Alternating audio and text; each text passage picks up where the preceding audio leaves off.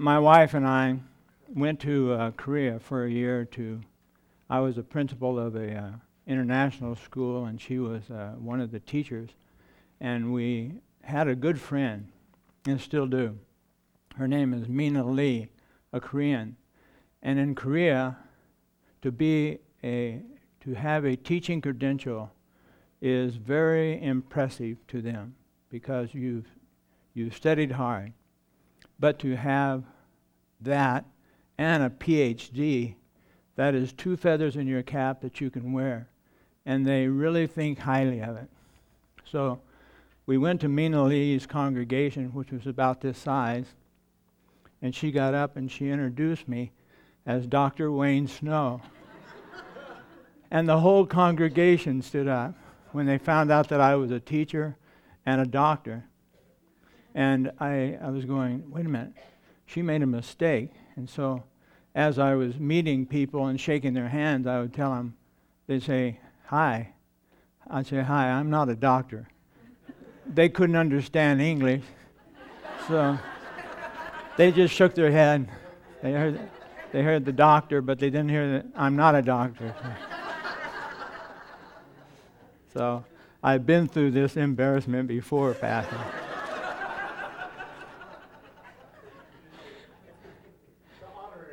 All right, I'll take it.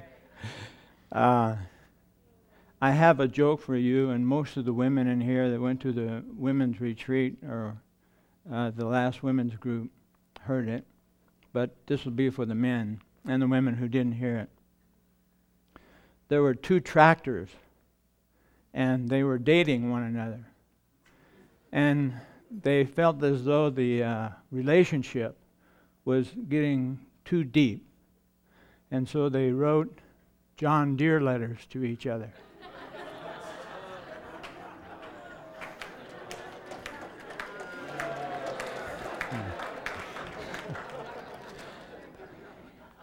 You sound like my old 6th grade class when I would tell them a joke. They go, oh no, Mr. Snow. That was worse than yesterday's joke.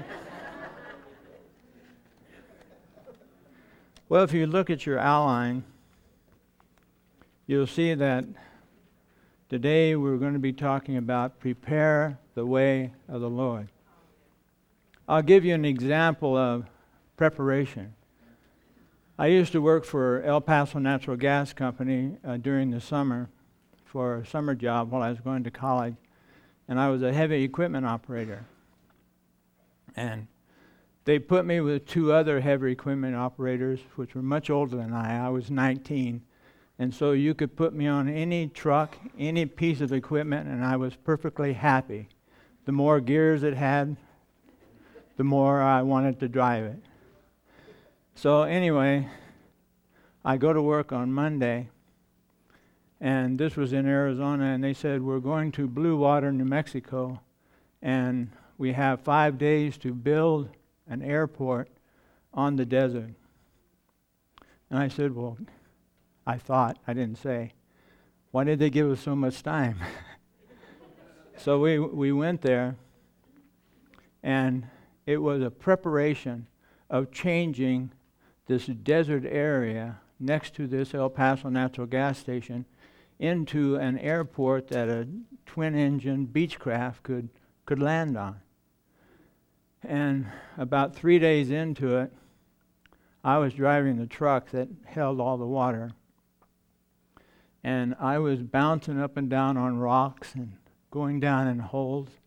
And I said to myself, I don't think this is ever going to come off. But what happened was we were sent there to prepare this airport because this airplane was coming in on Friday and land there. So it came Friday, and we finished what we thought was a good job. And the airplane came in and made a pass across it. And I could just tell that he was looking out the window, the pilot, going, I don't know if I want to land on that thing or not. But he did. He came around, and he landed on it. It took preparation. And it took knowing something to do in order to prepare the way. And so that's what I would like to talk to you about today. Prepare the way of the Lord. Let's start by reading Isaiah 40, verses 3 through 5. Isaiah 40, 3 through 5. A voice of one calling in the desert, prepare the way of the Lord. Make straight in his wilderness a highway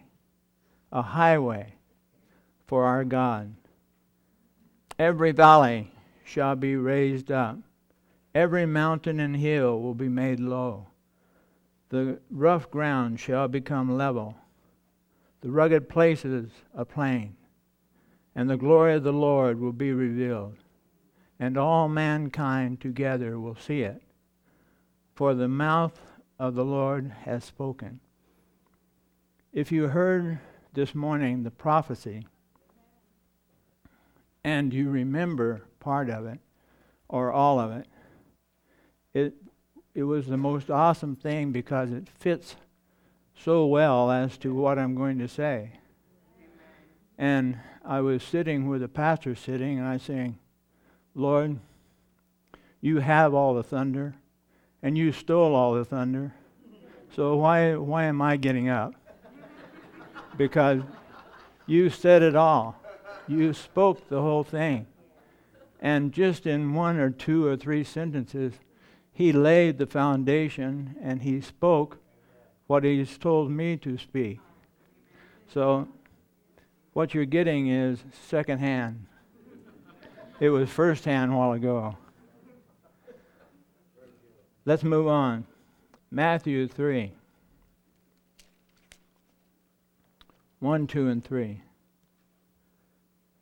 In those days, John the Baptist came preaching in the desert of Judea, saying, repent. You can underline that word, draw a circle around it, etch it in your mind because it's very important.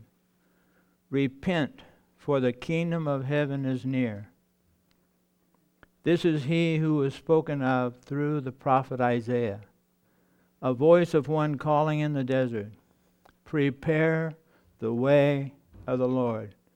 Make straight paths for him. And last of all, I'd like for you to look up John 1:23.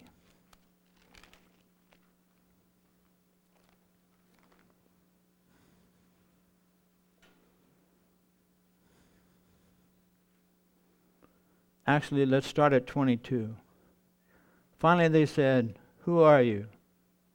Give us an answer to take back to those who sent us. What do you say about yourself? John replied in these words of Isaiah the prophet, I am the voice of the one calling in the desert. Make straight the way of the Lord. John called John the Baptist to prepare the way of the Lord and to make straight paths for him. The keynote of John's preaching was repentance, or to turn around. The night that the Lord saved my old rascal soul, he told me, Wayne, all you have to do is turn. Turn around and you'll see me. And that's what I did. I was going the wrong way, and I turned around, and all of a sudden I saw the way of the Lord. And so, not only do I read it, I've experienced it. I've heard it, and I have seen it. So the key word was, the keynote to John's preaching is repentance, or to turn around. It's a turning away from evil ways and a turning to Christ and through Christ to God. The decision to turn from sin, then to salvation in Christ, involves accepting Christ not only as Savior from the penalty of sin, but also as Lord as one's life. Thus, repentance involves a change in lordship. From Ephesians 2:2, it says that you have been changed from the lordship of Satan, and you've changed to the lordship of Jesus Christ and His Word, which is confirmed in Acts 26:18. Repentance is a basic teaching of the Old Testament prophets. Ezekiel spoke it, Joel spoke it, Malachi spoke it, John the Baptist spoke it, and Jesus Christ Himself, the Son of the living God, spoke it also. The Lord emphasized to me the importance of preparing the way for Him through a prophecy that He allowed me to give to a pastor in Steamboat, Colorado, about 3 years ago. I have mentioned this before, but I'd like to mention it again. My family and I and some friends were high in the Colorado Rockies, and we decided to go to church in Steamboat, Colorado, little dinky place. And the church was not very big, but they had 5 people up leading in worship. And I was sitting there watching those people, and I was thinking, those 5 people are not singing to us. They are leading us in worship. I find out that the same thing happens here at our church. We are not led in songs. We are led to worship the Lord God Almighty. And there's a big difference. And the Lord gave me a vision of Him seated on His throne. But He was not seated like intent, making a whole bunch of decisions. He was sprawled out on His throne. His eyes were shut, and His heart was full of contentment. And He was content because His children were worshiping Him. And I went, wow, that's awesome. And then the Lord spoke to me and said, I want you to go to the pastor, and I want you to speak to him and tell him that, number one, I've heard his prayers about worship, that this worship would be in spirit and in truth. And the second thing I want you to tell him is that I have heard his prayers about preparing the way of the Lord. And tell him to prepare the way of the Lord. And the Lord spoke to me not twice, but 6 or 7 times about prepare the way of the Lord. So I went to the pastor, and I said, Pastor, the Lord wants you to know that your worship people are leading you in spirit and in truth, leading you to worship the Lord, and the Lord is well pleased with it. And he goes, wow. He threw his hand up in the air, going, wow, it's just what we've been praying. And I said, well, there's one more thing. Do you want to hear it? No, I didn't say that. I said, there's one more thing. And he said, what is it? And I told him about what the Lord said about preparing the way. And he spoke it 6 or 7 times. And when he did, he was like this. He goes, oh, that's the other thing. We've been praying for those 2 things for months and months and months. And now what is happening is the Lord is confirming what we have been doing. And I was the same way. I thought, glory to God. Because sometimes when you go up to a stranger in their congregation and say, I have a prophecy from the Lord, sometimes it raises an eyebrow or, yeah, go ahead, or whatever. Anyway, the Lord was blessed. And then I came back from Colorado, and I come back into a congregation that does exactly the same thing. Always preparing the way of the Lord. Always bringing us to worship the Lord instead of just singing. Well, after meditating for quite some time on this prophecy, I ask myself, how am I preparing the way of the Lord? I might ask you the same question. How are you preparing the way of the Lord? John the Baptist made it clear to us that the way to prepare for his coming was through repentance of sin in our lives. So this prompted a conversation between the Lord and myself. In short, the Lord pointed out to me that it was my thought life that was lacking in righteousness and purity. That hurts and it's joyful at the same time. Because when you know what the Lord desires, then you can either just give up or you can go after it. And when you go after it, you know you're going to need His help to do it. So I said, all right, Lord, it's my thought life that needs to change. And in order to do that, I must have your mind.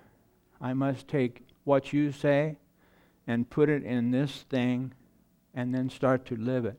I must study it, I must live it, and then I must teach it.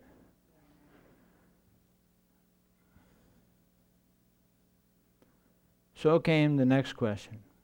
After repentance, how do I make my way straight? How do I prepare the way of the Lord? Remember in the scripture in Isaiah, it said that the valleys will be raised up. It said also the hills will be laid low. That's exactly what the Lord does for us. When we give our life to Him and make Him the center of our life, the one that we want to please, that's exactly what He does for the path that we're trying to prepare. He prepares it. He does it. So that brings us to part number 2, the how-to. Let's turn to Proverbs 4:20, and that gives us an idea. Proverbs 4:20 through 27. It says, "My son, pay attention to what I say. Listen closely to my words. Do not let them out of your sight. Keep them within your heart, for they are life to those who find them, and health to a man's whole body. Above all else, guard your heart, for it is the wellspring of life. Put away perversity from your mouth. Keep corrupt talk from your lips. Let your eyes look straight ahead. Fix your gaze directly before you. Make level paths for your feet. Take only ways that are firm. Do not swerve to the right or to the left, but keep your foot from evil." Now turn to Matthew 7:13. This is part of the prophecy this morning. The Lord tells us that we are going through a narrow gate and a very narrow path. And that's why we should not swerve to the right or the left. Fix our eyes straight ahead. It says in 13, "Enter through the narrow gate, for wide is the gate, and broad is the road that leads to destruction, and many enter through it. But small is the gate, and narrow the path that leads to life, and only a few find it." Following God and knowing His ways involve a resolute decision to remain committed to Him. If you know the meaning of resolute, it's like having a forehead of flint, a face of flint. You set your mind to go do it, and there's not anything that's going to turn you from doing that. Jesus Christ had a resolute spirit when He was headed towards Jerusalem. He was headed to something He knew was going to happen. that they were going to beat him and crucify him and kill him. He knew that was happening. But if he did not go, we would not have the opportunity to have the salvation that we have today. So he was resolute in his walk towards Jerusalem. He was not going to let anything turn him from it. We need to seek his kingdom and his righteousness, and failure to guard our hearts results in a departure from the paths of safety and entrapment.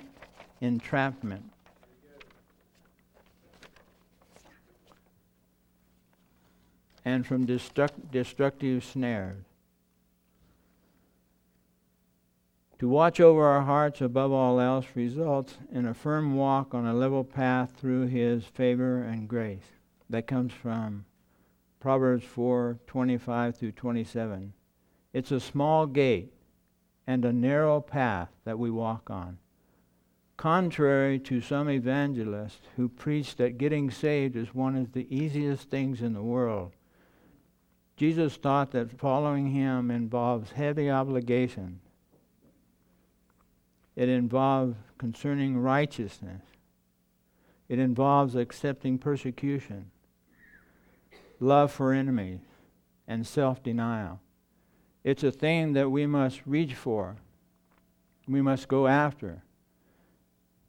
He said that his burden is light, that we can take his yoke upon us, because he bears most of it himself. But we must be committed to his word. We must be committed to him, to seek him, and to go after his ways. Brings us to the third part. There are results that take place in our lives that are good for us, and they are good for others. The results are a change in personal character, and I'd like to read Matthew 11:7. Before I read that, I read to you that the results are a change in personal character.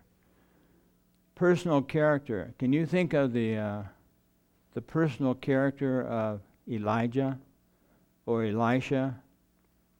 The personal character of Jesus Christ? The personal character of John the Baptist? I've always thought to myself, they are men who apparently the Lord has blessed, chosen, and nobody else could walk in that particular manner. But it's not so. What is so is that when I got saved, I realized that it didn't make any difference whether I was President of the United States or a truck driver, which I used to be, or a teacher, which I was. Jesus Christ saved me, and he looked at me the same as he looked at all of his children. He did not, and he does not have any favorites. Although ones who go after the things that belong to him, he will bless. Things that make him very happy are walking in faith. And so consequently, if we do those things, we become more like Jesus Christ, and that makes our Father very happy. Elijah, John the Baptist, they spent time in prayer. They spent time with the Lord. If you do the same thing, you will have the character that we're going to be talking about right now. Matthew 11:7 through 10.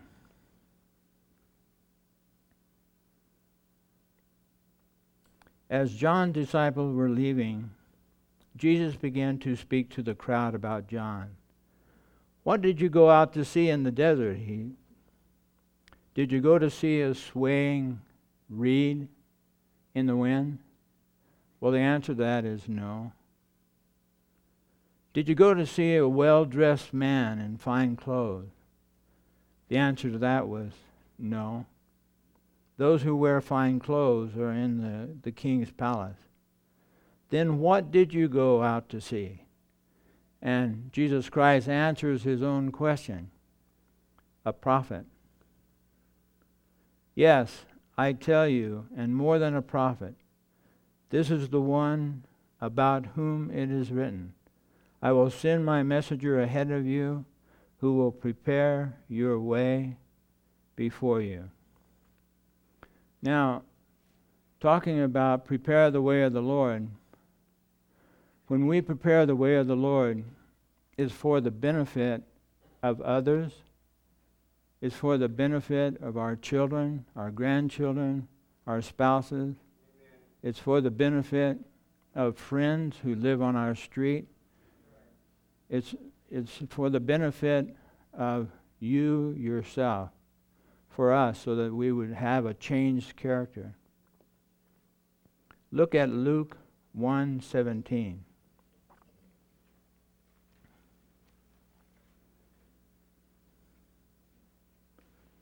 And he will go on before the Lord in the spirit and the power of Elijah, to turn the hearts of the fathers to their children, and the disobedient to the wisdom of the righteous, to make ready a people prepared for the Lord. When Christ stated that John was not a reed swayed by the wind, he was referring to John's righteous character and to his reputation as a preacher who refused to compromise his conviction. John preached God's commandments without fear of others, never yielding to popular opinion. Herod's sin was ignored and silenced by all the Jewish authorities, but never for a moment by John. John rose up against it as a rock, showing absolute fidelity to God and to His Word. He stood with God against sin, even though it cost him his life. We may have the attributes also because we have the same Holy Spirit living within us. I'd like to read to you some of the attributes of John the Baptist. But as I read them, I'm not only reading about John the Baptist, I'm reading about many people that are seated right here, right now, that have heard something from the Lord, a prophecy from the Lord, and also hear what I say, because your hearts, which we can't see, but God can see clearly, that's the kind of heart you have, and that's the kind of heart you want.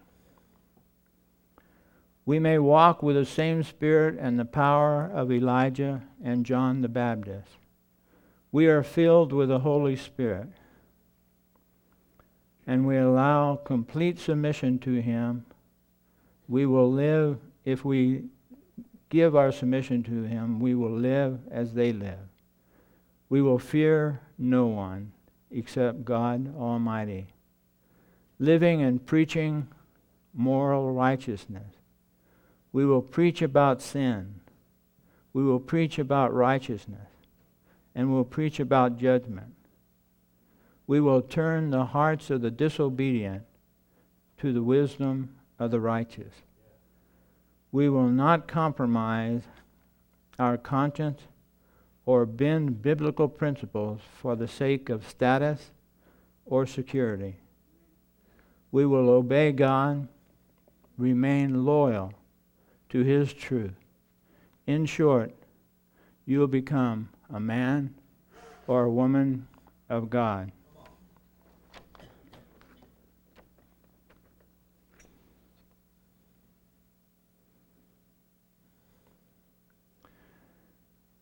It's interesting that when Jesus Christ came to be baptized, John saw Him coming. John realized then who He was, and said, "You need to baptize me. I don't need to baptize you." And Jesus Christ said, "We must do it so the scriptures will be fulfilled." It was like a coming, and he had prepared the way. Now there's going to be another coming, and it's going to be the rapture.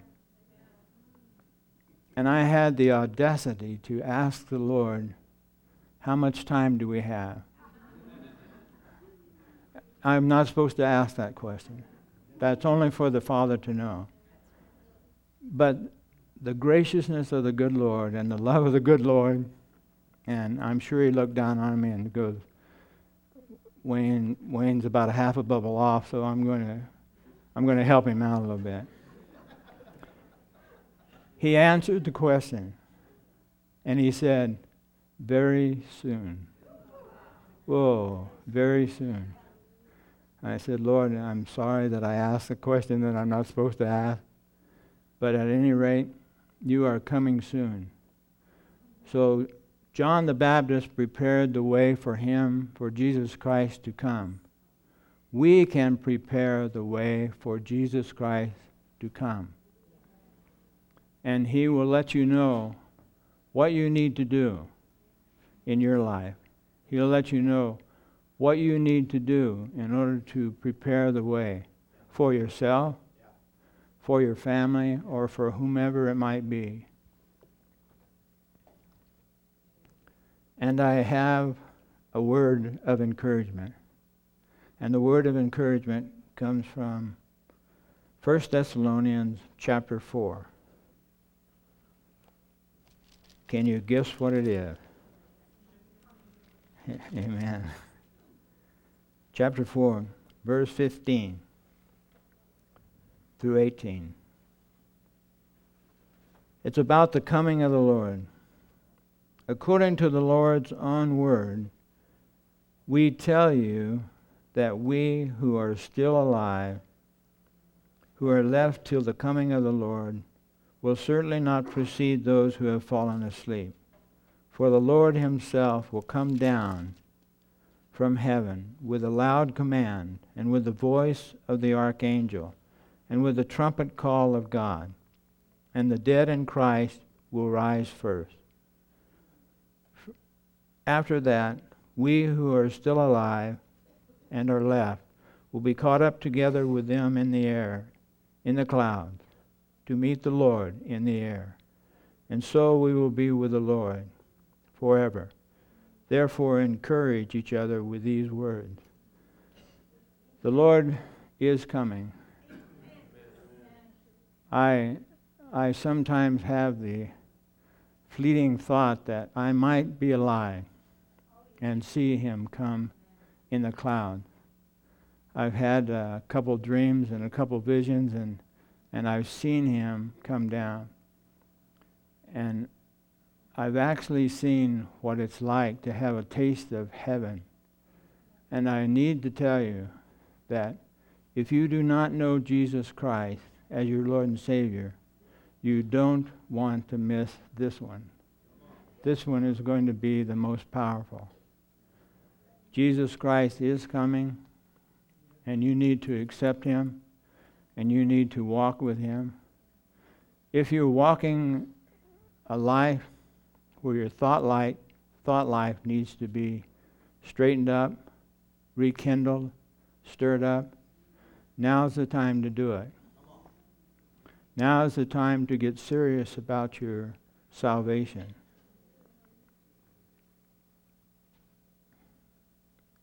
As you're preparing the way of the Lord in your life or in someone else's life, you can rest assured that soon Jesus will appear in the clouds to take us home to heaven. Now I'd like to conclude by telling you some things that Jesus Christ offers up in prayer. It's in John 17, all of John 17. I'm not going to read it, but I'll give you a synopsis of it.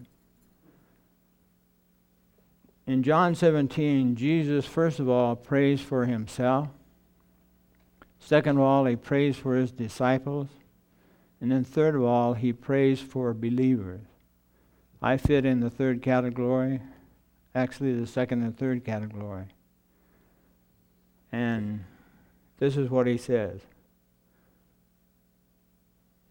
If we want to prepare the way for the Lord in our lives and our families and others, we can follow Christ's example that was set for us in John 17.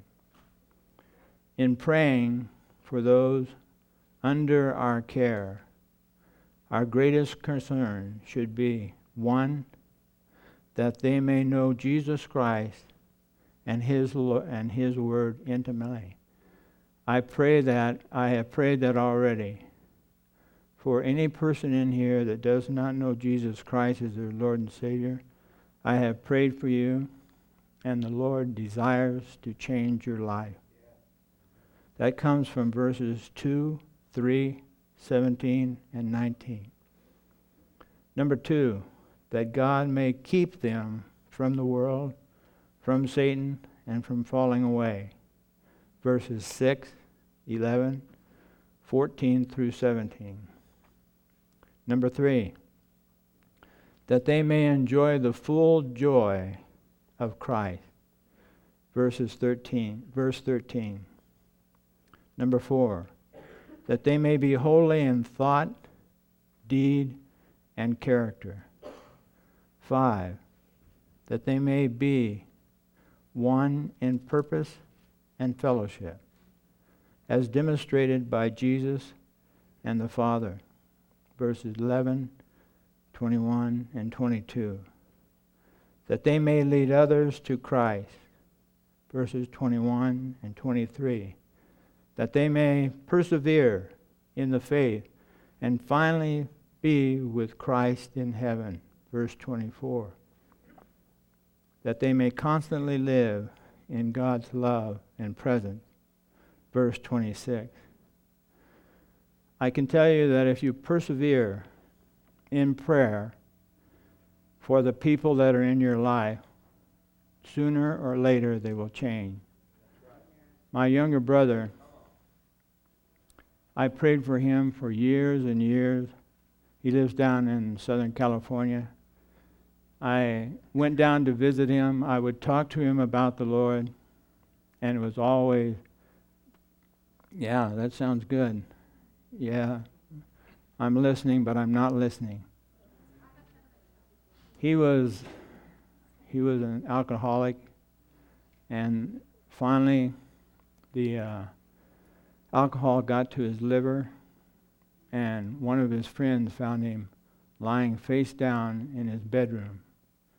Didn't know if he was alive or dead, so they called 911, and the ambulance came out and got him. And the people in the hospital kept him for 10 days and got him back on an even keel. I went down to see him, and when I did, he accepted the Lord as his personal Savior. So I can tell you, preachers have stood up here, not up here, preachers have stood up, and I've been in the audience and heard the same thing spoken that I speak just now. That if you keep praying, something has to happen. Something has to happen, and it will happen. And so consequently, I tell you the same thing. Don't grow weary in doing good. Don't grow weary in praying. Things will happen to the person that you pray for.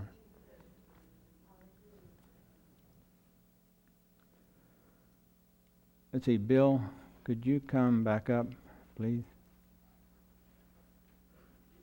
What I've tried to tell you is this, that what John the Baptist has, and Elijah has, and Jesus Christ has, we may have also. We can't do it in our pride, and we can't do it in our own strength, and we cannot do it in our own mentality. We must have the leading of the Lord. We must pray and read His Word and live it. And if we do, people will get changed. We're praying for the people that are around in this neighborhood. We're praying for the people that you're praying or should be praying for, the people that are on your street, in your vicinity, and the Lord will open the door for you to speak into their lives. If you have anything in your life that you would like to lay before the Lord or receive prayer for, I and the other elders and the pastor would be more than happy to pray for you. If you wouldn't mind standing up right now.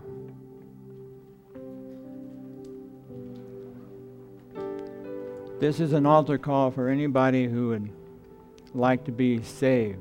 You've never had a born again relationship with the Lord Jesus Christ, and you would like one. We will pray with you, for you, or you can come and pray by yourself. This altar call is for anybody who wants to step closer to the Lord, that you want the power that He has.